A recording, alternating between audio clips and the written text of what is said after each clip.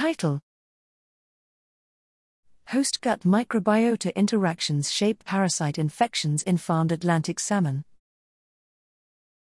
Abstract: Animals and their associated microbiota share long evolutionary histories. Both host genotype and associated microbiota influence phenotypes such as growth and disease resilience. We applied a hologenomic approach to explore the relationship between host and microbiota in shaping lifetime growth and parasitic cestode infection in farmed Atlantic salmon. Genomes, transcriptomes, metabolomes and metagenomes were generated from the guts of 460 harvest-aged salmon, 82% of which were naturally infected with an intestinal cestode. One salmonid-specific mycoplasma dominated the gut microbiota of uninfected salmon.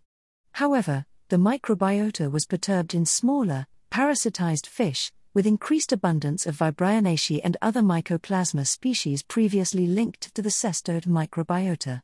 The cestode-associated mycoplasma carry more virulence-associated genes than the salmonid mycoplasma. Colonization by one cestode-associated mycoplasma was associated with a region of the salmon genome encoding several long non-coding RNA genes previously associated with host control of intestinal microbiota.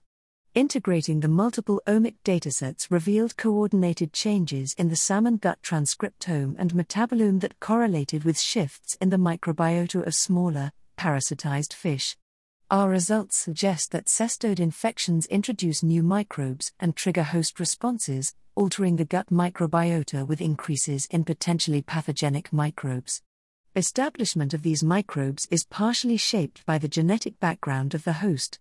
Our study highlights the value of a hologenomic approach for gaining an in-depth understanding of trilateral interactions among host, microbiota and parasite.